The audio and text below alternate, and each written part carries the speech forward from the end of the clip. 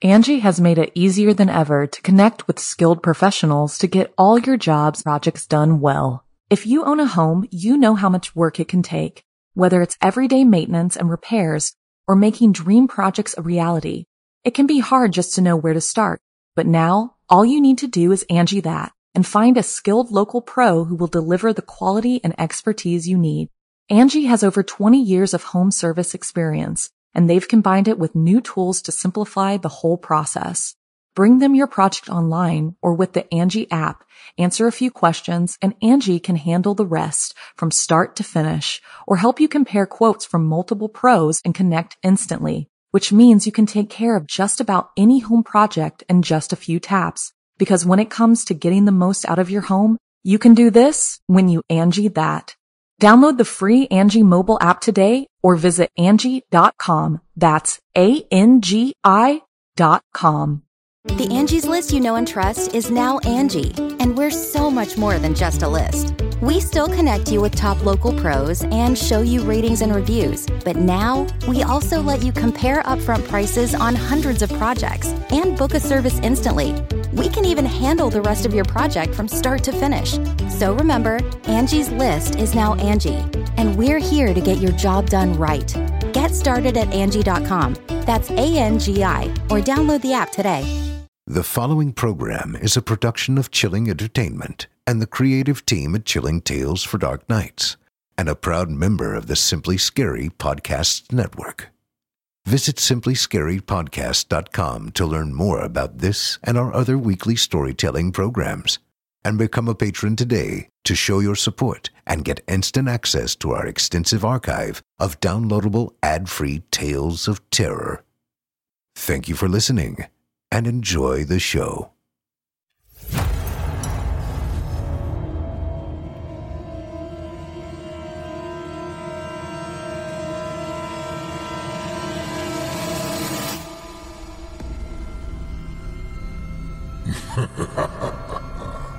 Good evening. I'm storyteller Otis Gyrie, and I ain't your grandfather. From where I'm from, we don't do bedtime stories. And if that's what you were expecting, you're in the wrong place. If it's terrifying tales you're after, well then, I've got just the thing. Get comfortable, settle in, turn off the lights, if you dare. Your night is about to get a whole lot darker. Who needs sleep anyway?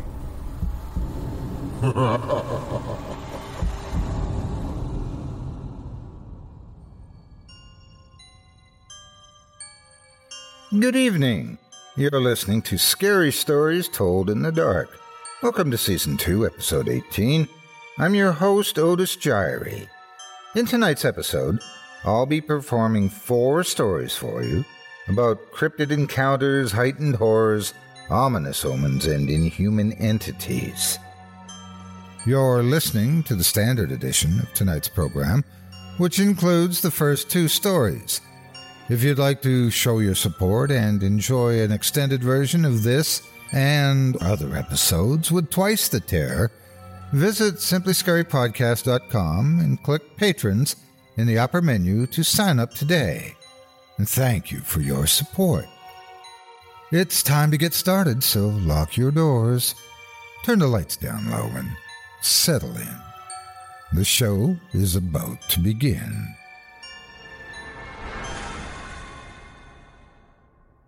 Our first tale of terror this evening, from author Brandon Wills, is entitled Large Yellow Eyes. My name is John Dawson, and I was a beat cop for 22 years for a small town in rural West Virginia. People talk and stories get passed around, especially in small towns with few ears but big mouths. Sometimes the people knew a crime was going to happen before it would, and I would often be warned to patrol certain houses for a while. Sometimes nothing happened. Sometimes I would break up a domestic disturbance. I never took that as a psychic thing, but just people who know other people so well that they could spot the signs, like nosy old ladies with nothing better to do. I'm going to explain to you the oddest thing I ever had to investigate, and it changed my life forever. Words are sometimes hard to find when you're talking about trauma, and this I know well from years on the force. The best way I can think of describing it is that it was enormous and covered in gray fur like a wolf, a werewolf. The night started off normally. I was driving around aimlessly, watching for bad drivers or some other event that could randomly happen in a small, unknown town. The radio blared, making me jump a little since it had been quiet that night. Unit 512, you close to Dempsey's? 10-4, what's going on? Neighbors have reported someone or something prowling around the building. Possible 459. 459 means burglary. Oh, joy. I was hoping for some kid causing terror, not some armed, desperate lunatic trying to break into a gas station at 2 in the morning. I drove over that way and searched around the building. In the grassless mud, I saw some enormous paw prints. They were bigger than my palm.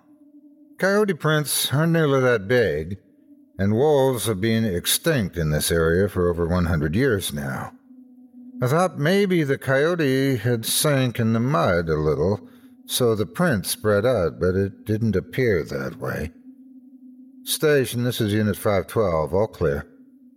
10-4, Unit 512. I chose not to mention the tracks I found, but it stayed in my mind. What could make prints that big? Also, the callers thought it was a man. Otherwise, they probably wouldn't have bothered calling the police over some animals sniffing around the building. Went back to my aimless wandering of the roads, got some food from a fast food joint, and continued. I was parked by an empty car wash, watching tractor-trailers amble by every few minutes, eating my dinner. A flash ran past my passenger side door. Beside there was a vast empty parking lot that went to another street. I looked around, didn't see anything. Out the driver's side door, I saw the biggest wolf I'd ever seen, sitting on its haunches and staring at me. After a few seconds, it ran off behind the car wash and probably into the woods, because it didn't come back. After snapping back to reality, I put the car into drive, heading down the road. I'd been shot at by a drunken redneck hell-bent on getting revenge on his wife's lover, but even that didn't frighten me in the way that seeing that wolf frightened me. When you see something that you know for sure isn't an illusion or a trick of light, your brain just has trouble accepting it. I drove around for a while, half expected this thing to run out in front of my headlights. Unit 512, there's a 1057 over at 22 Brooks Lane. Can you be over there in 5? 1057 means missing person. It was turning into a night for the record books. 10-4, I'll be there as soon as I can. On came the lights and down went the accelerator. When I got there, I found a man and woman standing on the porch of their old coal camp house. The woman was crying with such fervor that I knew I wouldn't get much from her. The man was pacing. He was clearly distraught as well. Evening, folks. The man walked down and introduced himself as the husband. My daughter, Cassie. My wife went in to check on her before she went to bed, and Cassie's window was open. Some of the stuff in her room was knocked around like there was a struggle. Neither of us heard anything. I was writing all of this down in my notebook. I'd like to go look, if that's okay with you. Sure, not a problem, officer. In the room, I found large claw marks under the window. From the pattern, you could assume this happened when it climbed back out. Quite a lot of her toys were knocked around, and her bedding was essentially shredded. In disbelief, I stared. This was about 5 miles from where I'd seen the wolf, but it was the first thing that popped into my head. I couldn't help but ask, "This looks like an animal got in here. Did you hear any howling?" Yeah, I did. It sounded like one of the neighbor's dogs, so I didn't think of it. What do you think it was?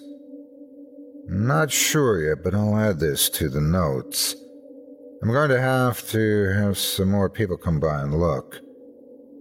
After a couple hours of checking the scene, the small forensics team left. They found some strands of gray thick hairs around the room, but no blood. They told me they thought it was an animal too, but they needed more evidence to officially call it that. I had about 3 hours left in my shift, so I went back to driving. I was driving along the section of town that used to be part of a coal mining community back around the early 1900s. A lot of the houses are dilapidated and left to rot by the coal companies. I drove past one when I saw something out of the corner of my eye. I stopped when I realized what it was. In between two abandoned houses, I saw the wolf sitting on its haunches, with an unconscious girl in its jaws, grinning. That grin didn't appear to be an animal grin, but like a human who is overjoyed in its success. My instinct was to give chase, regardless if it's beast or man. With my Beretta, I went after the thing. I've never seen anything run that fast. In a flash, it was up an old oak tree. I didn't want to shoot because it had the girl and she might still be alive. Little girl, I couldn't remember her name. Are you okay? I yelled up the tree. No, she's not, said a gravelly voice back to me. Startled, I shouted, You're a man? Oh, yes. Yes, I am. And this meal will fill me up for a while, too, Officer Dawson. I can't wait. From the top of the tree, it leapt across the backyard onto the hillside and bolted toward the peak. I fired 3 times but missed. It didn't take long for the wolf to climb over the peak and be out of sight. I was several yards from the car, so I grabbed my cell phone and called the station. You won't believe this. I just saw the girl. She was in the jaws of some wolf-like thing. Wolf-like thing? The station officer asked. Yes. It spoke to me and it knew my name. Dawson, there's no way. I'm telling you, it did. It went up the hill behind some abandoned houses near the old Campbell mine camp. Get a copter out there ASAP then. As for the wolf, I'll pretend I didn't hear that. For your sake, he said as he hung up. They sent out a copter, and they did find the girl. Her midsection was devoured, just bones remained from her chest down. And the funeral was rough. The entire small police force that we had attended, and we saluted the girl as she was sent off to the great beyond. My wife handmade them a picture frame with multiple pictures of their daughter, Cassie. She was Cassie's homeroom teacher and was absolutely destroyed by what happened. It's been 5 years, and I still don't think she's completely over it. The last, even to occur, happened over a week later. Chief Workman gave me a paid week off over the few days prior. The events of the vicious murder of Cassie had finally started to simmer down. I was cruising through the business section of town a little after midnight, looking the front and back ends of businesses. Unit 512, come in. This is Unit 512, go ahead. Got a possible 187 down on the far end of Miller Hollow. The driver-by said they thought they saw a body in the ditch but didn't want to investigate. A 187 means murder, dead body. Great. A good way to start things off after my mini-vacation. 10-4, I'll go over that way now. Anxious, but I had a job to do. I went over there to the approximate area. I searched down the road. They said the body was spotted, and I found it. The body was covered in deep slashes all over his body, and to top it off, the head was missing. I shined my flashlight around, trying to find a sign of what might have happened or the head. Several yards up the hillside, I saw a tall, naked man grinning at me. He took off, running up the hill, and I never saw him again. The creepiest thing about him, those large, yellow eyes.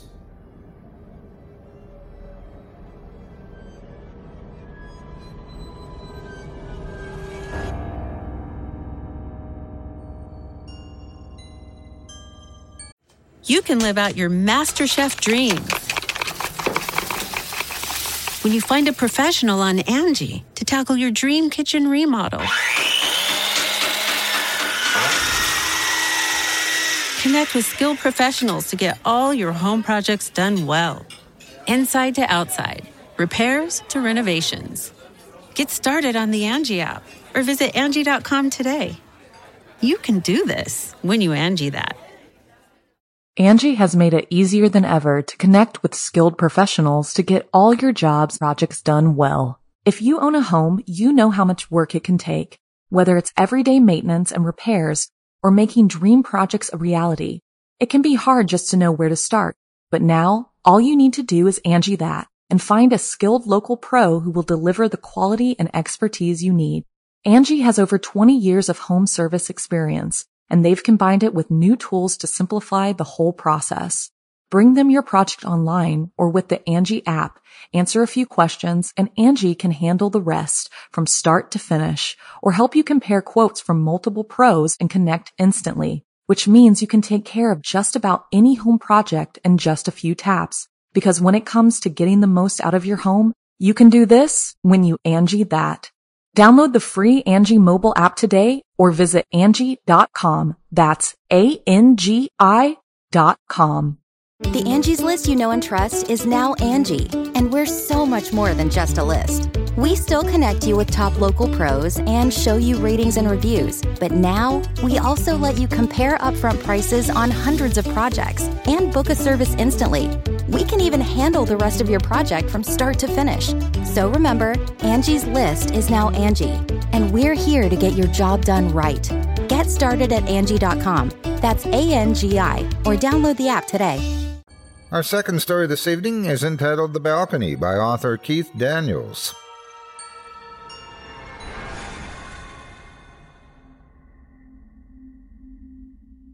I sat staring blankly at the screen for how long, I can't be sure. Desperate for something to watch, read, listen to, in search of some stimulation that might exhaust my mind to the point where going to bed seemed like a good idea. I closed my eyes and strained hard, pressing for some idea of what to type in the search bar, but nothing came. It wasn't apparent to me how long I'd been sitting there, postponing sleep, gazing with glazed eyes at the monitor, and refreshing the same social network feeds over and over again, waiting for some idiot I didn't know or care about to update the world on their life happenings. Nothing changed, though. It was well past 2 a.m., and most people were rolling over, ripping up the sheets and drooling on their pretty pillowcases. Somewhere between the ears, a sharp pain fired off, and I realized I had a headache. Oh, great. Again. I reached for the bottle of ibuprofen sitting conveniently by my computer mouse, and washed down 2 of them with the last mouthful of my warm beer. Refresh. Nothing happened. Couldn't think of a song to listen to. Refresh. Same thing. No ideas for articles to read. Refresh. Nothing. They're all sleeping, damn it. I snapped the laptop lid shut, went to look out the window.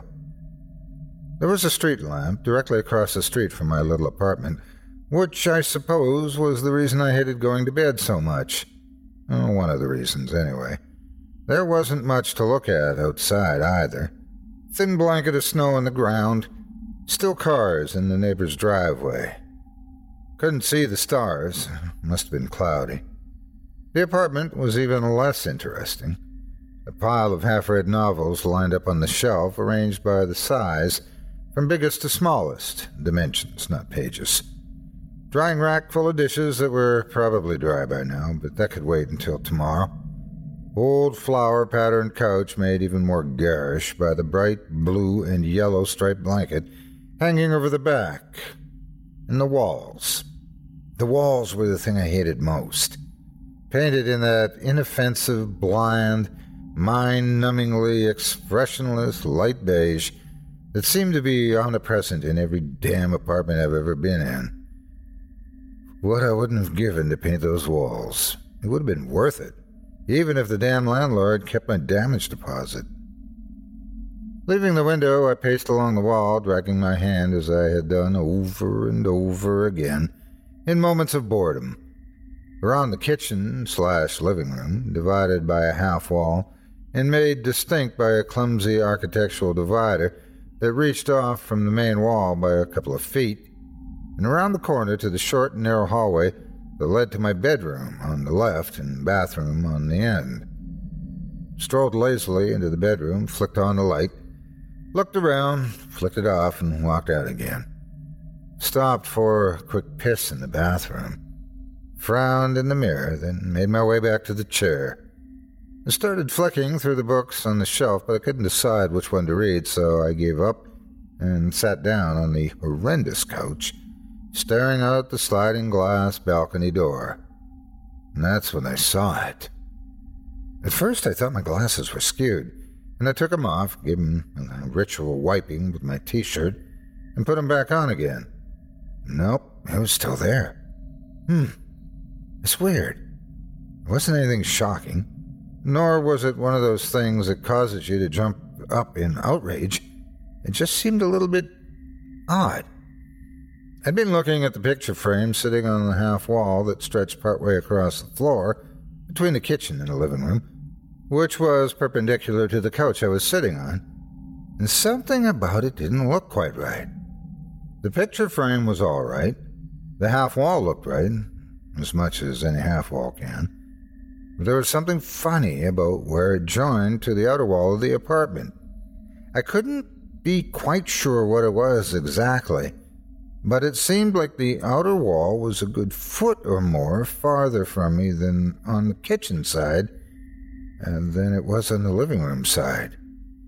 I gave it a frown and then a giggle.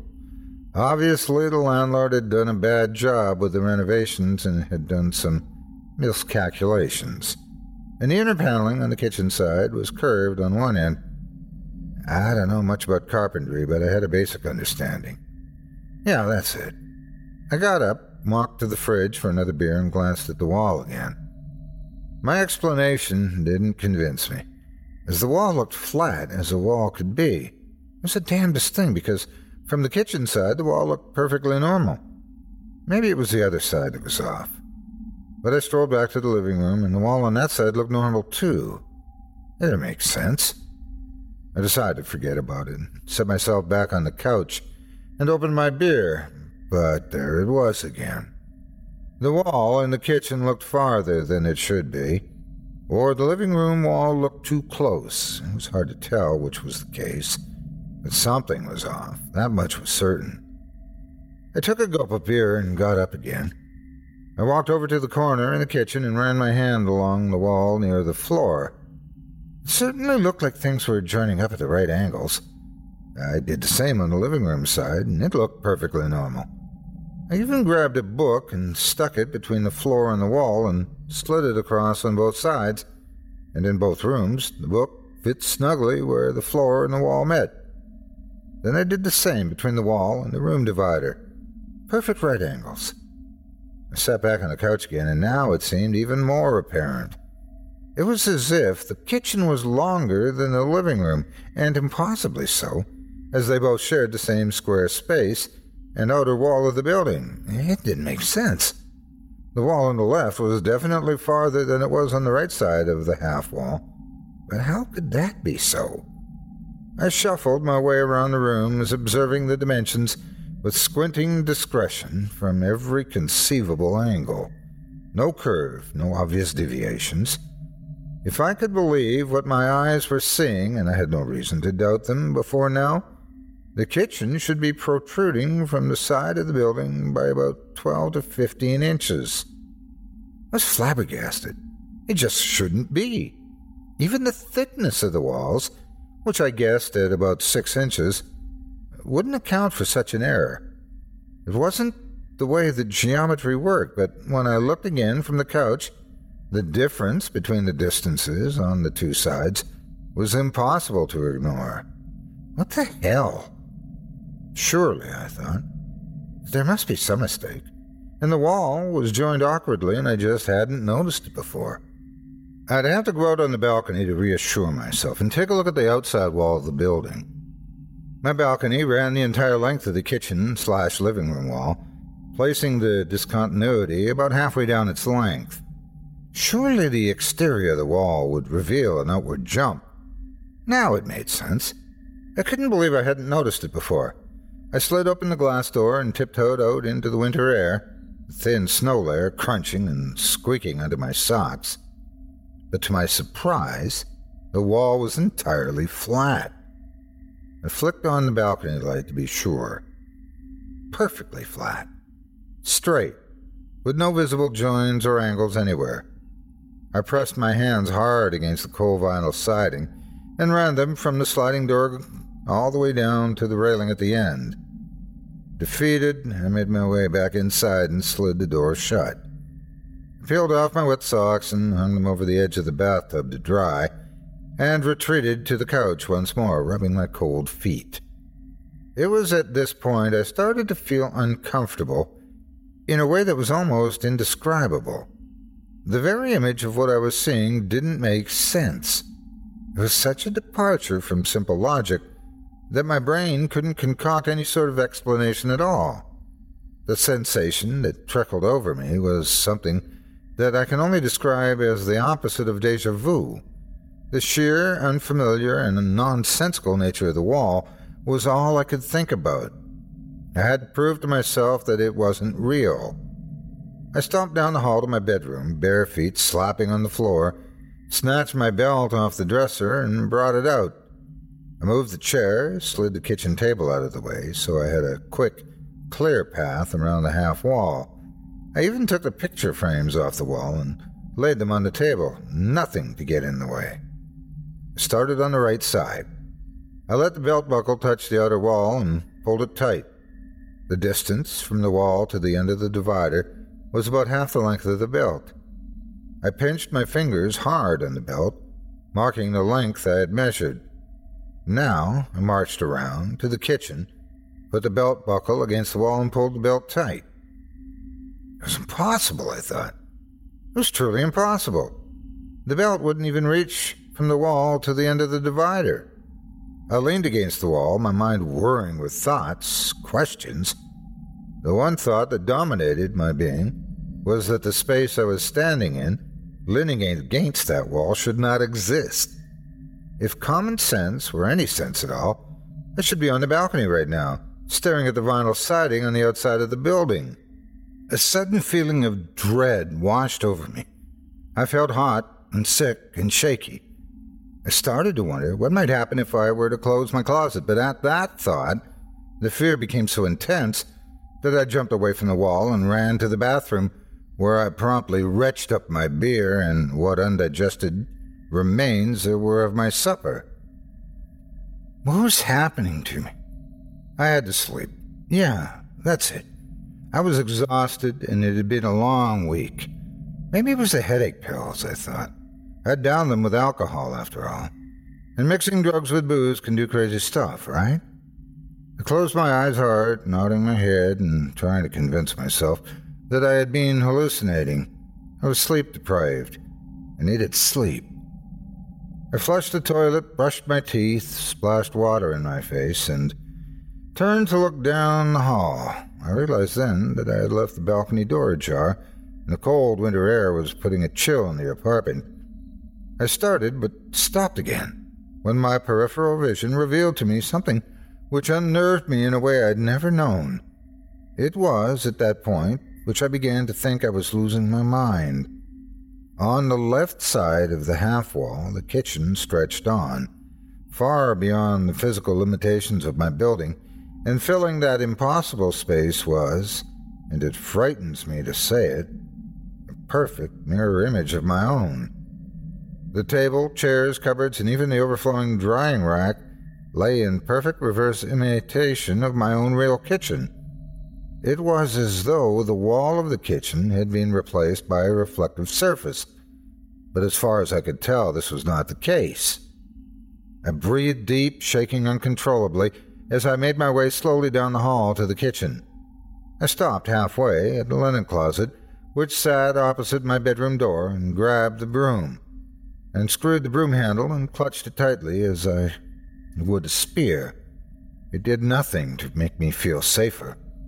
I moved slowly, 1 foot at a time, holding the broom handle out in front of me and breathing heavily. As I got nearer, though, I could see that the discontinuity did not only mirror the kitchen, it was the entire apartment.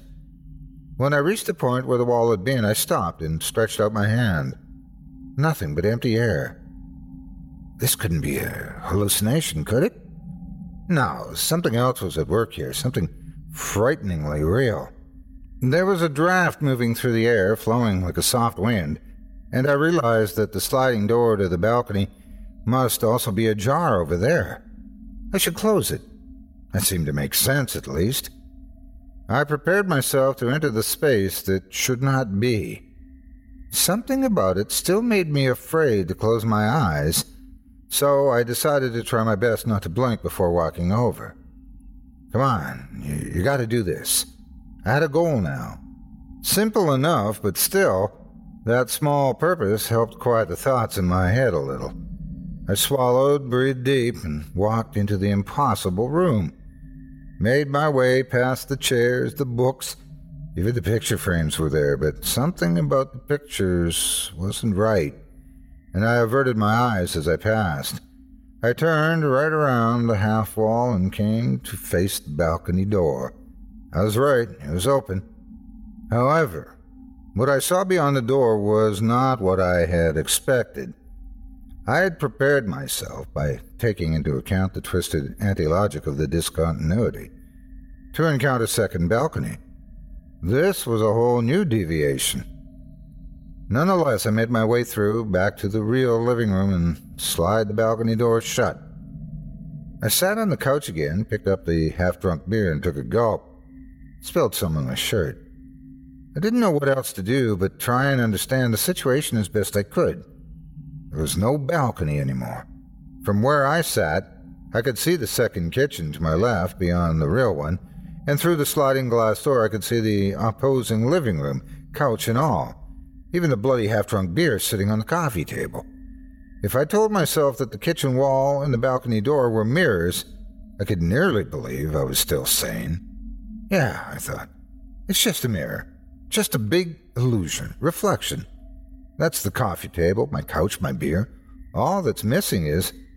I heard a noise behind me, coming from what sounded like the bedroom. A faint thwump, like the sound of something soft clumsily hitting the floor. I froze. I could feel my eyes tighten. My pulse throbbed sickeningly in my neck. I could feel the cold sweat seeping through my clothes. I had to escape.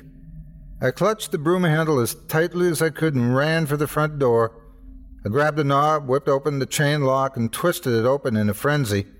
Tears filled my eyes, and the scream my body had tried to produce had stopped at the dry lump on my throat. I slammed it shut again, as hard as I could have, and locked it. I pressed my back against the door and let myself slide limply down onto the floor. There was no exit. Outside the door had been just another entranceway like my own, an exact reflection. And then I heard the noise again.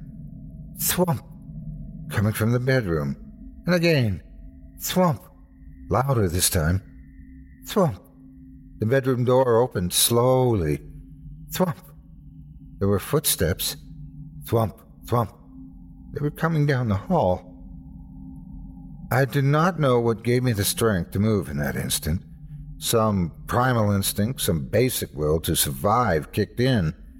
I would not sit sobbing in a corner, waiting for whatever cruel and impossible fate awaited me.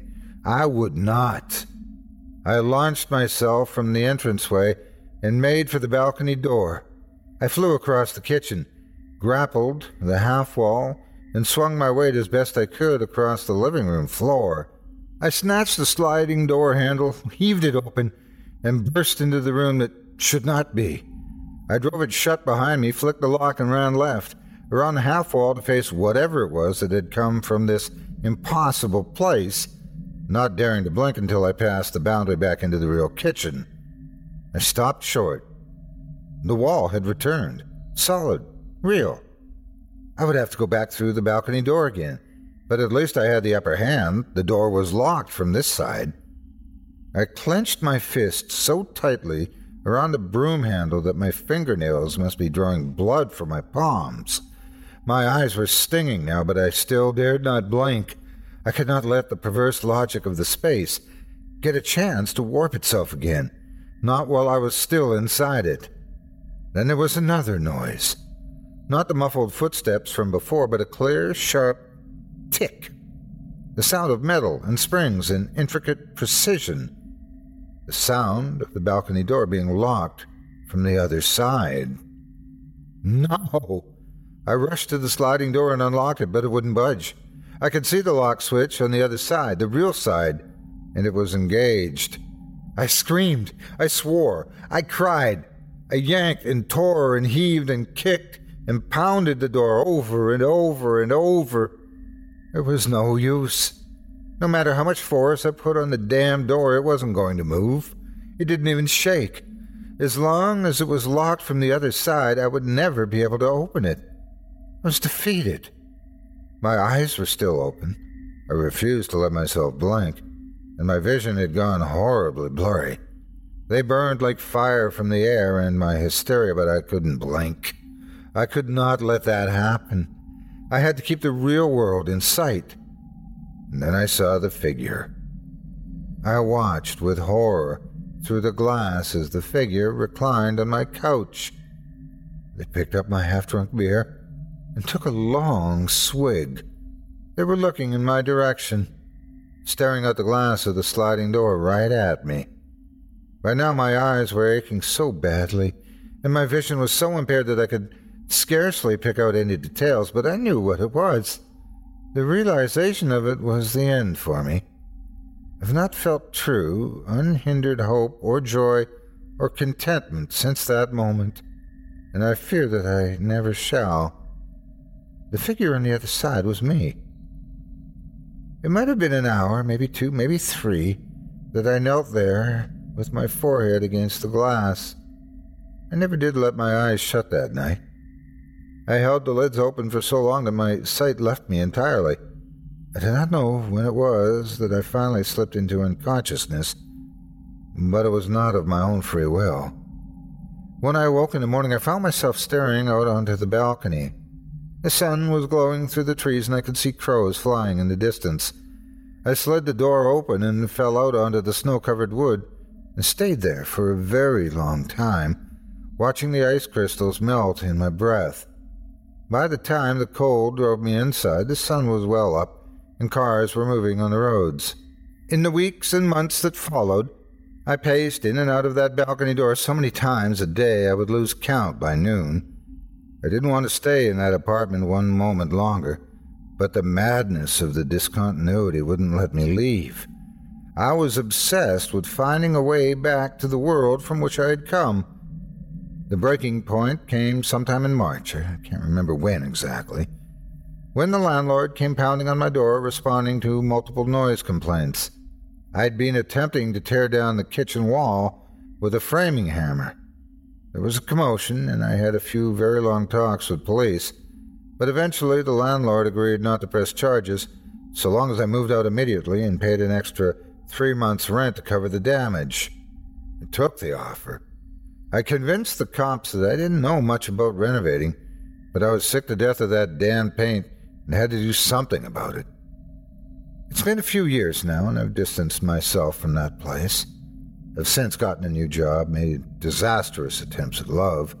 I've made things work as best I can, going from one day to the next. I've come to think of this world as real. I have no other choice. I will never return to the other side, not now. As time goes on, it becomes even harder to remember that it ever existed in the first place.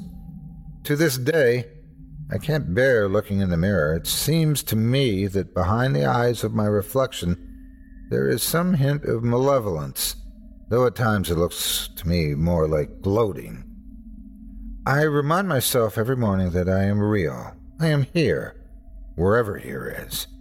Impossible or no, this world is mine now. I've come to see the obscure beauty in it. There's one thing that reminds me of the world I thought I knew, though. It happens every day when I watch the sun rising. I always expect it to come up in the west, but it never does.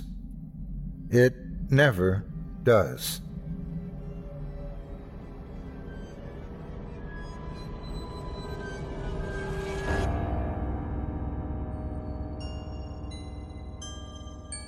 Thanks for joining me tonight for Scary Stories Told in the Dark. If you like what you heard and would like to hear a premium extended edition of tonight's episode, which includes 2 more terrifying tales, visit simplyscarypodcast.com today and click the Patrons link in the menu at the top of the screen. You'll find yourself on Chilling Tales for Dark Nights, where you can sign up for a season pass and get access to all 24 ad-free extended episodes from this season, or sign up as a patron for just $5 per month and get access to not just my show, but our network's audio archive of hundreds of previous releases, including premium versions of our other shows, such as the Simply Scary Podcast and Horror Hill. Not only that, but you'll be lending your support to this very program and help me continue bringing nightmares to life each and every week. Thank you very much for your support.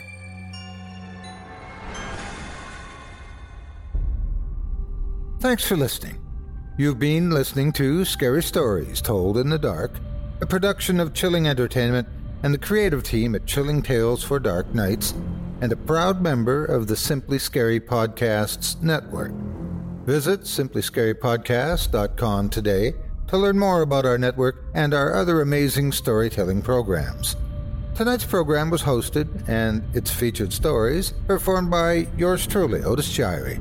Selected stories have been adapted with the kind permission of their respective authors. Original music provided by Luke Hodgkinson and Jesse Cornett. Sound design and final mixing and mastering provided by executive producer and director Craig Groshek. Program's artwork and logo by David Romero.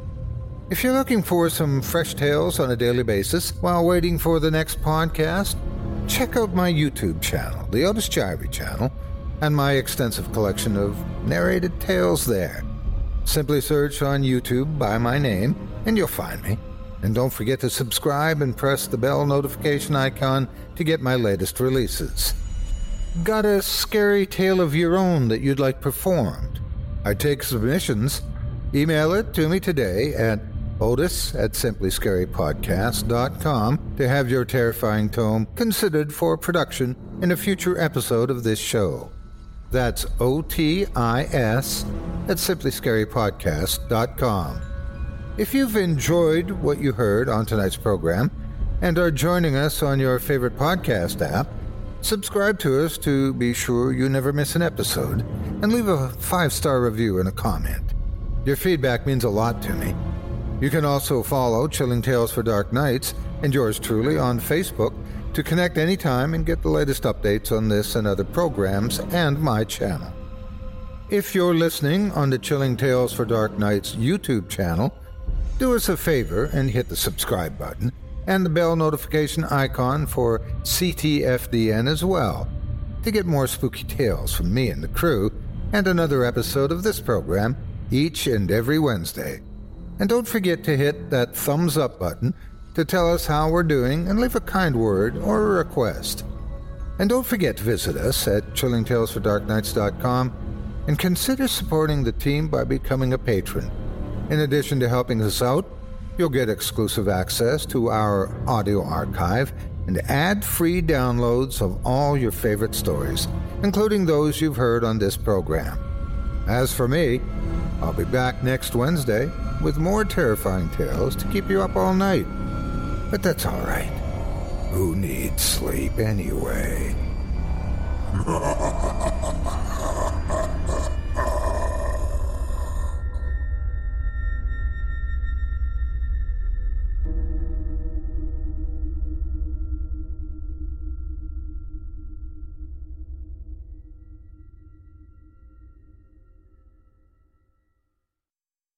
Angie has made it easier than ever to connect with skilled professionals to get all your jobs projects done well. If you own a home, you know how much work it can take, whether it's everyday maintenance and repairs or making dream projects a reality.